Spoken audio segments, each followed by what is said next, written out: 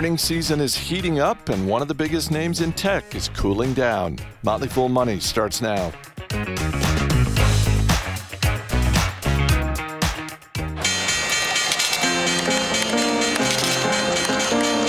Everybody needs money. That's why they call it money. The best things in life are free, but you can give them to the birds and bees. I need money. From Fool Global Headquarters, this is Motley Fool Money. It's the Motley Fool Money radio show. I'm Chris Hill. Joining me, Motley Fool senior analysts Emily Flippin and Ron Gross. Good to see you both. How you doing, Hey, Chris? We got the latest headlines from Wall Street. We've got the latest on real estate, and as always, we got a couple of stocks on our radar. But we begin with the big macro. Despite fears of a recession, U.S. GDP rose nearly 3% in the fourth quarter. That was slightly higher than economists were expecting. And as much as anything, Ron, that GDP number helped push the overall market higher for the week. For sure, Chris. You know, it looks like we've pivoted somewhat, and instead of interest rate hikes dominating the headlines, we're talking more and more now about the potential for a recession, whether it will happen, and if so, how shallow or deep it will be. And reports like the GDP one provide data points to help economists, strategists, even traders make some educated guesses. And as you said, GDP was slightly better than expected. Importantly, it was quite positive, not negative. So that continues to signal a resilient economy. But as there should be in a rising interest rate environment, there were some signs of weakness that we should pay attention to. 2.9% was less than the third quarter's 3.2% pace, so we see a slowing there. Consumer spending, which is 68% of GDP, weakened a bit. Housing has come down sharply. But you do have strength in government spending that help offset that. The labor market remains strong, which is good for workers, but not necessarily good for bringing down inflation. So you boil that down. Here we are sitting here with the economy, I think, a bit worse than these numbers would indicate because interest rates take a while to make their way completely through the economy. So a recession is by no means off the table. Chances of it being mild, I think, are increasing. Stock market, as you say, has been strong this year as a result, but the Fed is not done yet. Expect more rate increases, but hopefully, I think, likely at a slower pace. Well, I know I just locked down financing for my mortgage on my first house. And Nice. If that's any indicator, that means rates are straight down from here. But no, in all seriousness, the Fed has done a great job of managing investor expectations when it comes to interest rates. So it's not surprising to see the uncertainty now focusing on, okay, well, what's the health of the economy? Where are GDP numbers at? Because the uncertainty used to be around interest rates. That dominated the headlines. That drove market movements. That uncertainty is largely gone. Now we're moving on to, okay, what uncertainty can we find in other places? For right now, it's the GDP numbers. So it's not surprising at all to see this news really driving the sentiment in the market. Let's get to some of the big earnings news of the week. Many people know Elon Musk as the owner of Twitter, but it turns out he's also the CEO of an automotive company called Tesla. Fourth quarter revenue was a record $24 billion, and shares of Tesla up more than 25% this week, Emily. Yeah, let's be clear. The expectations were relatively low for Tesla in the quarter. Not to say that the business was expected to be weak, but with all the antics that are happening around Twitter and Elon Musk, it's fair to say that investors were expecting things to be a little bit less than stellar, especially with the news over the last quarter or so about Tesla employees potentially doing work on Twitter. That caused many investors to be concerned about, okay, well, what does the resources look like for Tesla today? Should we be worried as Tesla shareholders? But even in the face of increasing competition and higher expenses, this was a record quarter for Tesla. Automotive revenue grew that 33% to over $21 billion. Earnings even beat expectations by 6 cents, reaching $1.19 per share. There were some concerns around the gross margins for this business because over the last 5 quarters, we've seen the automotive gross margins tick down, and they reached just under 26% in this most recent quarter, which is their lowest level over the last 5 quarters. But it isn't entirely unexpected. Just like other automotive makers, Tesla is trying to go mass market, so lowering the prices of its vehicles to make it more accessible to consumers, as they did at the end of last year, is probably a smart strategy in Tesla's book. They need to keep up really high revenue growth rates to justify today's valuation. But it's also just a aspect of the car market. Over the last couple of years, used cars, new cars have been incredibly expensive, in part thanks to supply shortages. So there's a natural contraction in prices. But I think this is a good quarter for Tesla and a strong indicator that they're willing to pivot and change to keep up with the changing times. And this is a stock that's been recommended a bunch of times across different Motley Fool services. My hunch is that shareholders were happy to see Musk back, in the job they want to see him in, which is, please focus on being the CEO of Tesla.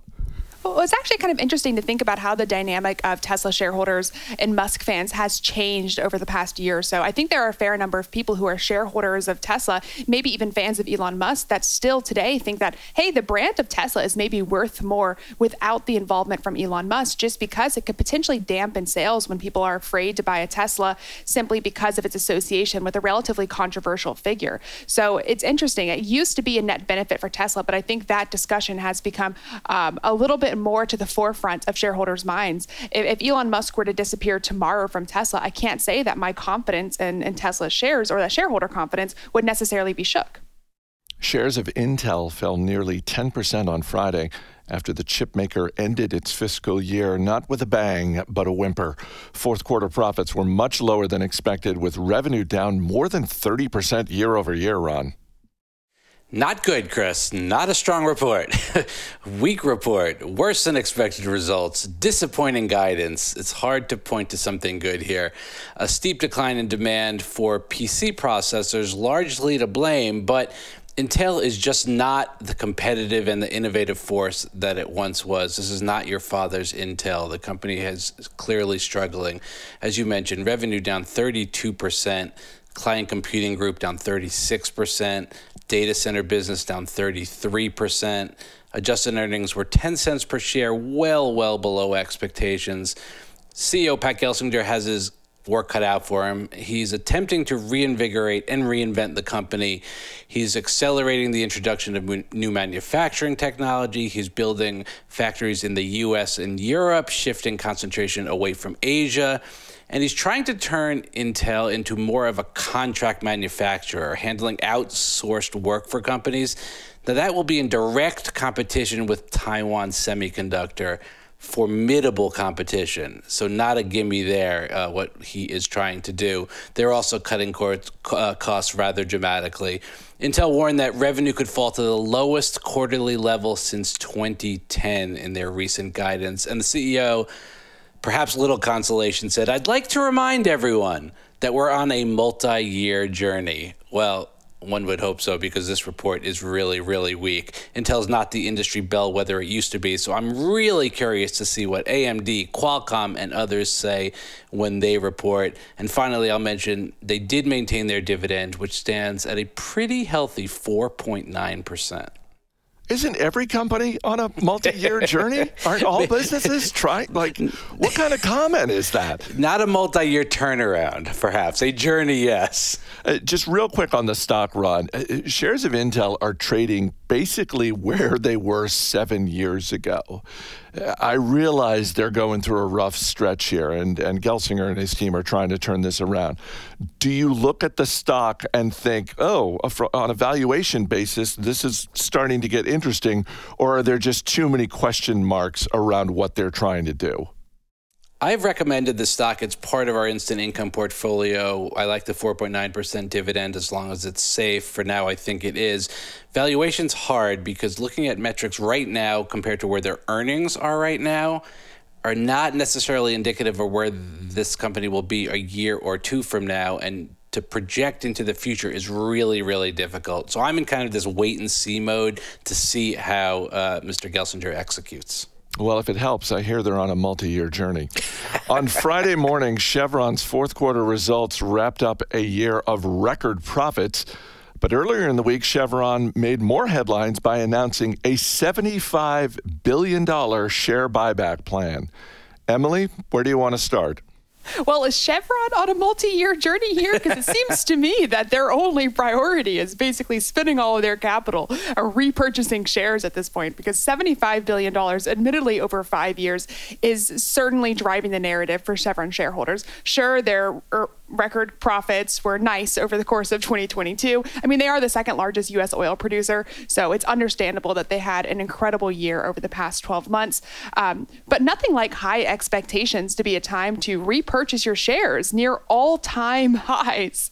It's certainly a conundrum for shareholders. On one hand, share buybacks do pad investors' returns. They're almost like dividends in a sense, where they're a way for Chevron to just show support for their shareholders. You might not get a lot in terms of capital gains, but hey, maybe you get some share repurchases, you get some dividends, and that justifies this purchase. But $75 billion represents more than 20% of Chevron's current market cap. This is a massive investment by the business. And this plan has been called a slap in the face to drivers, since the perception is that Chevron continues to benefit off the pain of consumers, the people who are actually consuming and using oil on a day-to-day basis.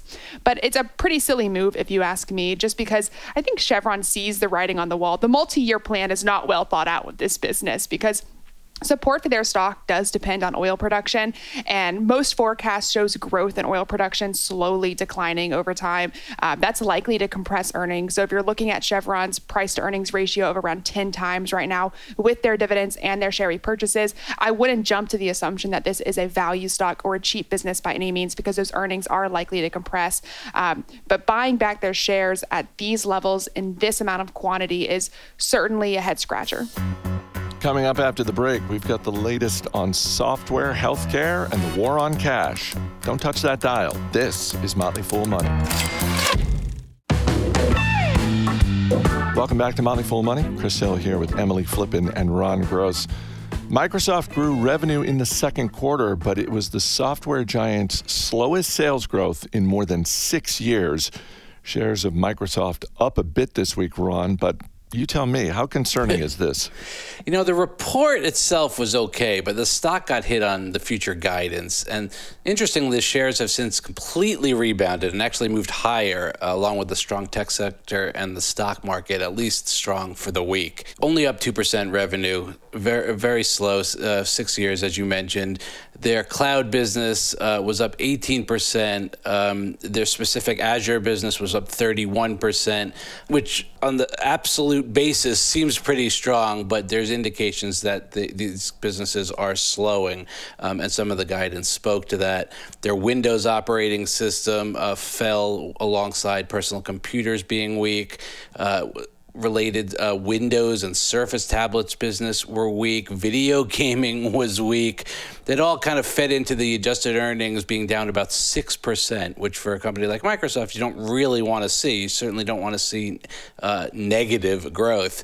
But they still generated operating cash flow of $11 billion for the quarter, and it was the guidance that sent the stock down. CFO said the cloud business slowed at the end of the year and would further slow in the coming months, and that's what people are mostly focusing on. Microsoft eliminating 10,000 jobs in response to this slowdown.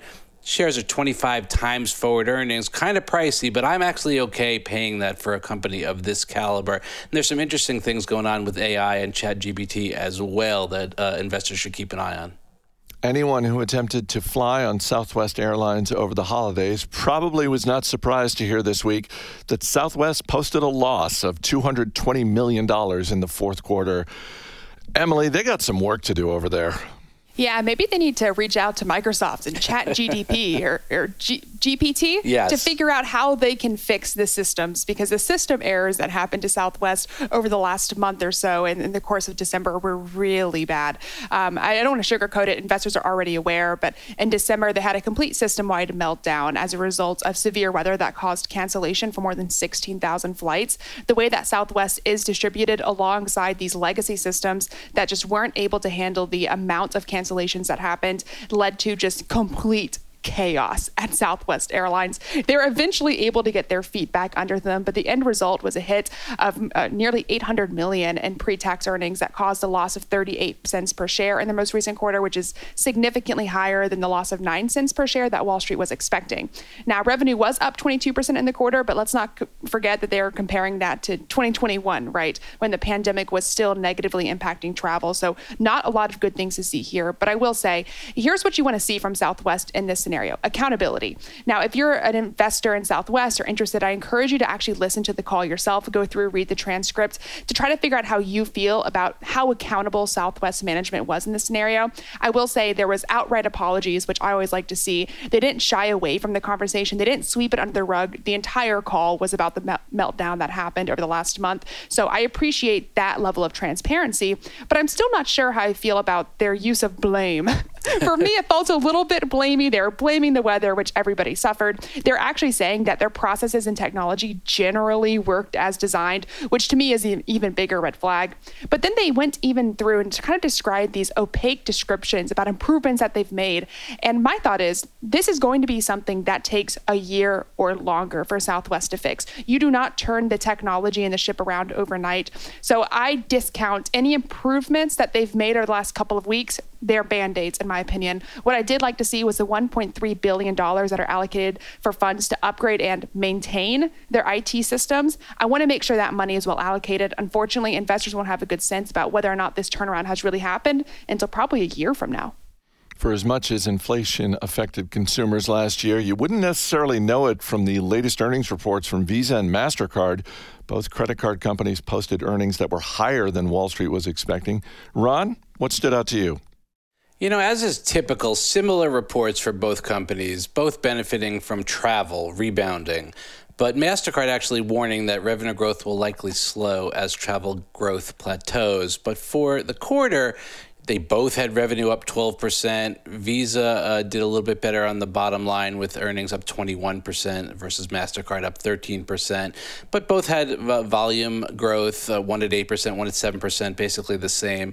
Cross-border volume, which tracks spending on cards beyond the country of its issue, so it's a gauge for travel demand, was up 31% for MasterCard, 22% for Visa.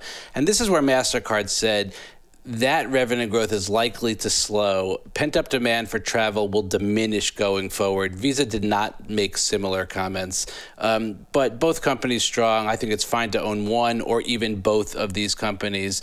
They both pay a dividend, less than 1% yield, but they're both really great companies to have in your portfolio.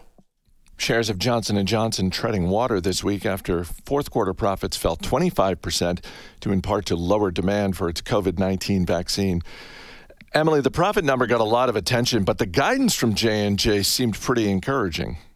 Yeah, I'll tell you what, when you look at the results, if you take out the impact of COVID and foreign translations, it's actually a really strong quarter for Johnson & Johnson. Their operational revenue grew over 4.5%, which is amazing for a business of this size. And again, adjusted earnings per share look a lot better, growing more than 10% in the quarter. So actually a really strong quarter for Johnson & Johnson here. I will say a lot of investor focus has been put on their spinoff, though. They're in the process of spinning off their consumer health unit. It'll be a business named Kenvue. And spinoffs, actually, interestingly, if you look at the history of them, produce a decent amount of shareholder return. So if you're a shareholder of Johnson & Johnson and you're scared about this spinoff, I wouldn't be overly concerned, at least to start, because history shows that businesses only complete a spinoff when they think that an independent company will be worth more alone than it is together. Now, what that actually looks like, we don't know yet, but it does seem to see an interesting and potentially lucrative move in Johnson & Johnson's position to reward shareholders. I appreciate you reading my mind, Emily, because I am a Johnson & Johnson shareholder, and I am worried about this spinoff.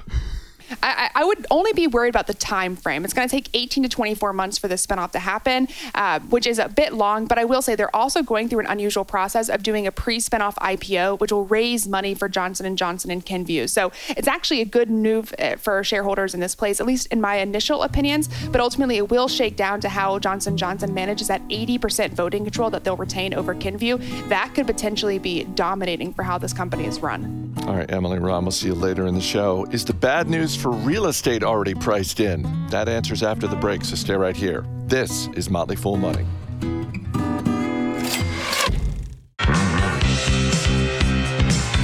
Welcome back to Motley Fool Money. I'm Chris Hill.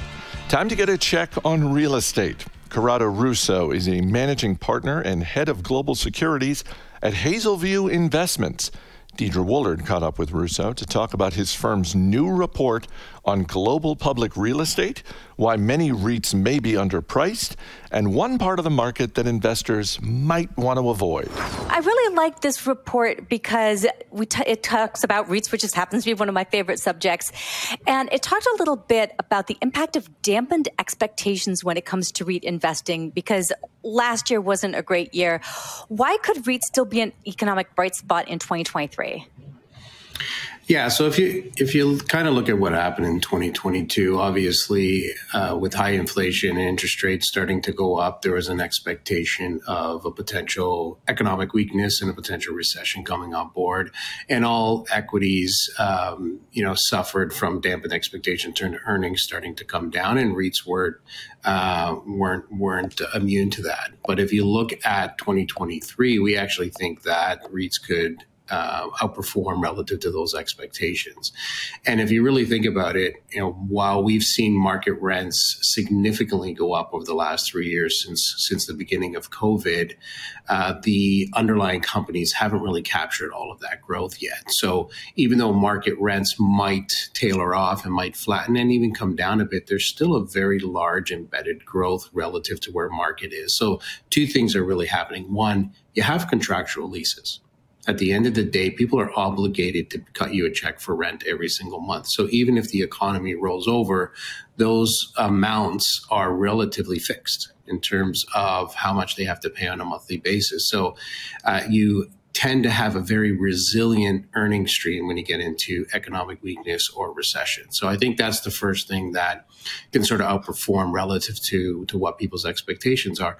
And then the second thing is, even though rents might be up, let's say in certain sectors like industrial or multifamily, as much as 50, 60, 70%, the underlying companies have only captured about half of that. And that's because of these long-term leases that you signed several years ago that takes time to expire and to roll over to the new market rent. So even though rents might be flat, you have leases that have expired from 5 years ago, 7 years ago, 10 years ago that are a much lower rent today. And so they can roll those over at new leases at today's rents that are significantly higher. So not only do I think you get resilient earnings growth relative to expectations, but I think you can see continued growth in the real estate space or in the REIT space relative to some of the other equity asset classes. Interesting. So you mentioned leases expiring. Can that also be a negative, though, because especially in sectors like office, as leases expire, will new leases get renewed? Yeah, I think it's a great point. And obviously, when we talk about real estate or REITs, we're lumping everything into one. But when you look under the surface, there's so many different types of real estate. Like you mentioned, you have office, you have industrial, you have hotels, apartment buildings, retail shopping centers or strip centers. All have very different experience in terms of how they might behave relative to the economy. Office generally has very long leases, so the impact from the downturn is actually relatively slow. Having said that, obviously, with the work from home stemming from the COVID quarantines is reducing the demand for overall space in that environment. So I think you could see some weakness or softening as rents, as leases expire. You might see a softening of rents there. But again, keep in mind, if these leases were signed 5 years ago, 7, 10 years ago, even if rents have only gone up modestly, they're still higher than where they were 5 or 7 years ago. So I think it's more a function of, can you fill the space? Is there enough demand to fill the space than where potential rents might go? And I'm happy to sort of, dive a bit more into that. But office could be a very interesting sector in terms of how it plays out over the next 2 to 3 years.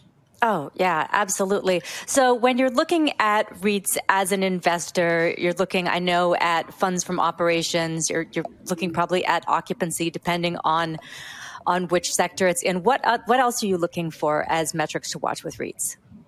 Yeah, well, you want to look at net asset value changes period over period. If you look at historical price performance of REITs, the highest correlation is to what their net asset value has done over time. So, to remind everyone, net asset value obviously is how is the overall value of your properties changing relative to your debt that you have and other liabilities that you have on your books. So what is the net amount of value that is ascribable to the equity holders? And so what we've seen is over time, those that grow NAV have also outperformed. So I think that's, especially in this environment where there's a potential for cap rate changes, there's a potential for releasing and where market rents might go, paying attention to how net asset value would change over the coming quarters is going to be a significant thing to watch as we try to determine who's going to outperform and not. I wanted to go into a couple of the REITs that you specifically mentioned in the Hazelview report. One of them is Rexford Industrial. You talked earlier about being location specific. This one is really location specific as an industrial REIT, right? Because it's mostly sort of Southern California, that big like Inland Empire area where all of the traffic sort of from like the big Long Beach terminal goes kind of through that area before it goes to the rest of the country, right? Yeah, I think that's right. And that is a big reason why we like Rexford. It's the only industrial market in the U.S. where supply is shrinking in Southern California. And that's because land is becoming so scarce in that market. You've seen a lot of the industrial land that's being converted to a higher and more profitable use like residential. As residential shortages in that market continue to be an issue, they're buying up as much land as you can. And so that means that there's very little land left over for new industrial stock. Yet we're seeing a significant demand for that infill industrial space, which has gone off the charts. And that's really been driven by the port of LA and Long Beach, as well as broader e-commerce growth. And so that's leading to market rents that are not only have been going up significantly, but we believe that they'll continue to go up at a double-digit pace for the foreseeable future. Rexford has an incredible balance sheet. They're the best in the industry. They have a 20% loan to value debt on their balance sheet, so they're relatively immune to potential rises in interest rates. And then acquisitions is really, their secret sauce. The company is buying over $1 billion of new assets per year. And that's being driven by a pretty robust, in-house originations team. So, we think when you look at the valuations, the stock still trades at a 20% discount to our forward-looking intrinsic value for the underlying portfolio. So you've got, you're getting it at a discount. It has significant growth, and it's got great staying power given its balance sheet. As we wrap up here, we've talked about a bunch of different sectors. Is there any sector that worries you if we are headed sort of into a global slowdown and potentially a mild recession here in the U.S.? Yeah. So again, if you're going into recession, you don't want to be in cyclical sectors. And I think, the one that sort of highlights its cyclicality is hotels. I would be a bit worried about hotels going into economic downturn for a few reasons. One, traditionally and historically, hotels have not fared as well in a recession, as you know. One of the first things that we cut out is our travel, both on the corporate side and on the personal side. So I think you could see a potential weakness in occupancy. At the same time, hotels have had a very, very strong fundamental backdrop over the last 2 years, believe it or not. And that's in stark contrast to 2020 when nobody thought we'd ever get on a plane and step foot into a hotel ever again. And the second we were able to reopen, it was one of the sectors that came roaring back. They've enjoyed extremely high occupancy for quite some time now. They've enjoyed some of the largest margins that they've ever had. And the stocks have done relatively well. And so that my fear is that most of that benefit that they've enjoyed over the last couple of years has been driven by leisure travel. As we sort of been locked up for a year in 2020 and we saved a lot of capital, this first thing we did is went and enjoyed a very nice vacation, and we didn't cheap out in terms of our accommodations. I think once we get out of that our system, it's hard to see us continuing to do that year over year. Now, the saving grace was supposed to be that the reopening of business travel was going to pick up the pieces as leisure travel slowed, business travel would come roaring back. And that might still happen depending on how mild a recession is. But I would be worried if you go in a global recession, to your point on the technology companies, cramping down on their budget spending. I think you could see a lot of corporations, and typically business travel is one of the first things that get cut back in that environment. So I'd be a little worried about that sector going into 2023. Money, money, money. Coming up after the break, Emily Flippen and Ron Gross return. They got a couple of stocks on their radars, so stay right here. You're listening to Motley Fool Money. Always sunny in the rich man's world. Wonder if you know it's on my radar, on my radar, on my radar, on my radar. As always, people on the program may have interest in the stocks they talk about, and the Motley Fool may have formal recommendations for or against, so don't buy or sell stocks based solely on what you hear. Welcome back to Motley Fool Money. Chris Hill here once again with Emily Flippen and Ron Gross. You know, despite the positive start to the year for the overall market, there are still a lot of great companies whose stocks are trading down at levels that they haven't been at in a long time. Our investing team has put together a report of 5 companies that have all fallen below $49 a share, and the report is free. Just go to fool.com/report, and you'll get immediate access to the report, which I have to say, I love the title. It's creatively entitled 5 Stocks Under $49. Ron, you know me. I love it when things are straightforward. Again, just go to fool.com/report. You can access it for free immediately. While one of the big narratives recently has been major companies announcing layoffs, at least one business is bucking that trend, Ron. This week, Chipotle announced a plan to hire 15,000 new workers in preparation for what the restaurant chain referred to as burrito season. We'll get to burrito season in a second, but I got to say, I was a little surprised by this because we've talked a lot about big tech, but it's not just big tech, right? I mean, earlier this week, Hasbro announced with their struggles, they're laying off 15% of their employees. So the fact that Chipotle is stepping up and hiring this many people over the next, let's just call it 4 or 5 months, that's surprising and encouraging. Yeah, you know, Chipotle is executing. They're doing well. I want to say the stock's up 15% so far this year, trading at 39 times, by the way. So not cheap. They need to continue to execute and still put up growth and still continue to increase their store count as well as their same store sales count. But, you know, we're used to seeing seasonal hiring at Walmart, Target, companies like that. We're not used to necessarily seeing it in the quick serve restaurant industry. And certainly, as you say, not around something that I've never heard of called burrito season. So I will just end my thoughts here by saying I demand equal time for pizza. In fact, pizza should have a whole season and burritos can just have a long weekend. Yeah, Emily, you know, I was saying earlier in our production meeting, I feel like burrito season is 12 months out of the year. And to Ron's point, so is pizza season. I'm genuinely interested to hear more from Chipotle on this because they appear to have just thrown this phrase out there. Maybe they have grander plans and promotions around this in the same way that Amazon years ago came out with Prime Day. But what was your reaction?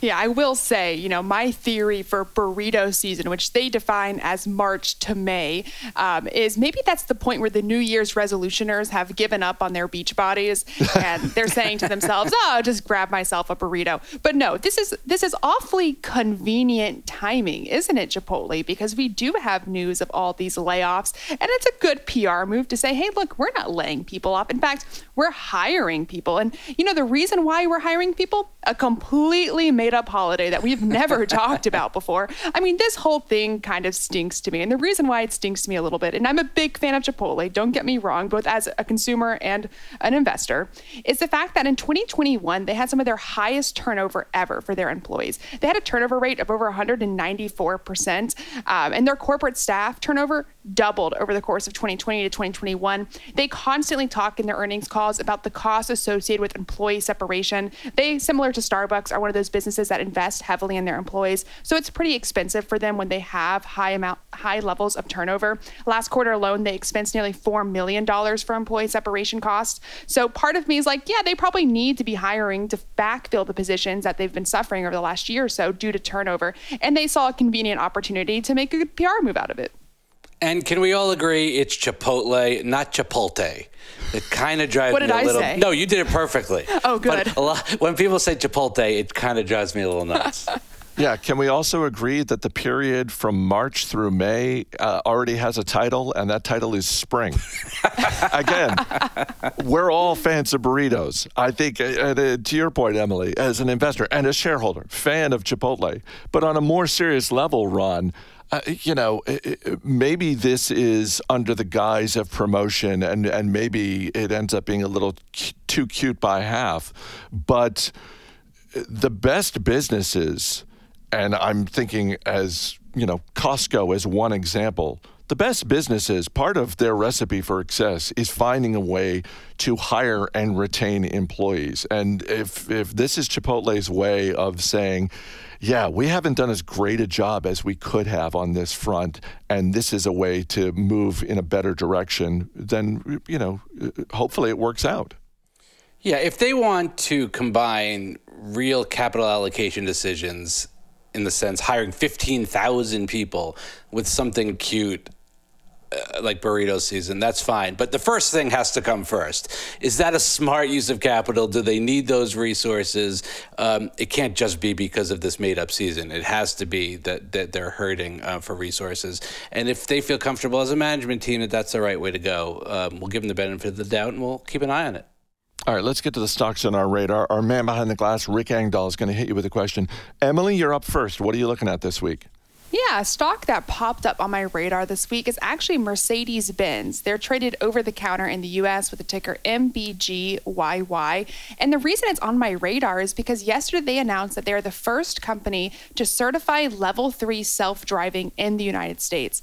This is a big deal because most car companies, including Tesla themselves, are still at what we'd call level 2. So certifying for level 3 means that a state regulator, in this case Nevada, reviewed their technology and gave them permission to have complete liability for self-driving under certain circumstances in their state. So basically, Mercedes-Benz is putting financial liability on themselves if anything goes wrong when their self-driving is in use under certain circumstances. Now, there's a lot of caveats here, but this is a big note, right? Because level 2 basically says, hey, the liability, even when it's in use, is still on the driver. Now, to be clear, this is only for their S-Class vehicles, the most expensive vehicle that they sell. It's not going to be everywhere overnight the way it would be if Tesla were to implement something like level 3 self-driving, but it is still a huge milestone for self-driving in general. So yeah, definitely a business that popped up on my radar.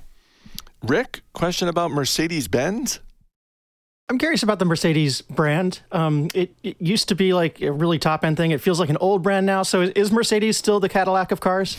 I would say that brand has been threatened, in part because they were caught cheating on their emissions test. A lot of people were concerned as a result of the corporate governance there. They also were kind of delayed in electric vehicle adoption. So they have a handful of electric vehicles, but definitely losing ground in terms of attracting new consumers versus the way that Ford or Tesla may be. So the brand is still there, but I would say it's slowly degrading, in my opinion. Ron, we got a minute. What's on your radar? Speaking of pizza season, a company I have a long history with that I'm revisiting is Domino's, DPZ. I think we all know what they do. They make mediocre pizza, Chris, but they do it quite well. 19,500 stores in 90 countries, 20% of that market, return on invested capital of 51%, long growth runway ahead of them. It's a franchise business. They think they can open many, many more franchise stores. They pay a dividend of 1.3%. Stock has come way down from its COVID high, which was probably a little bit too high at that point in time. But I like the company right here, and I think they do a really nice job. Rick, question about Domino's Pizza? You seem to be such a pizza fan. I just have to ask your opinion on pineapple. Absolutely. I'm from New York. We don't eat pineapple pizza, but I see that Emily's a big fan. But, you do you. What do you want to add to your watch list, Rick? Well, I haven't had lunch yet. I'm kind of hungry, so I'm going to go with the pizza, even if it is mediocre. Ron Gross, Emily Flippen, thanks so much for being here. Thanks, Chris. That's going to do it for this week's Motley Fool Money radio show. The show is mixed by Rick Engdahl. I'm Chris Hill. Thanks for listening.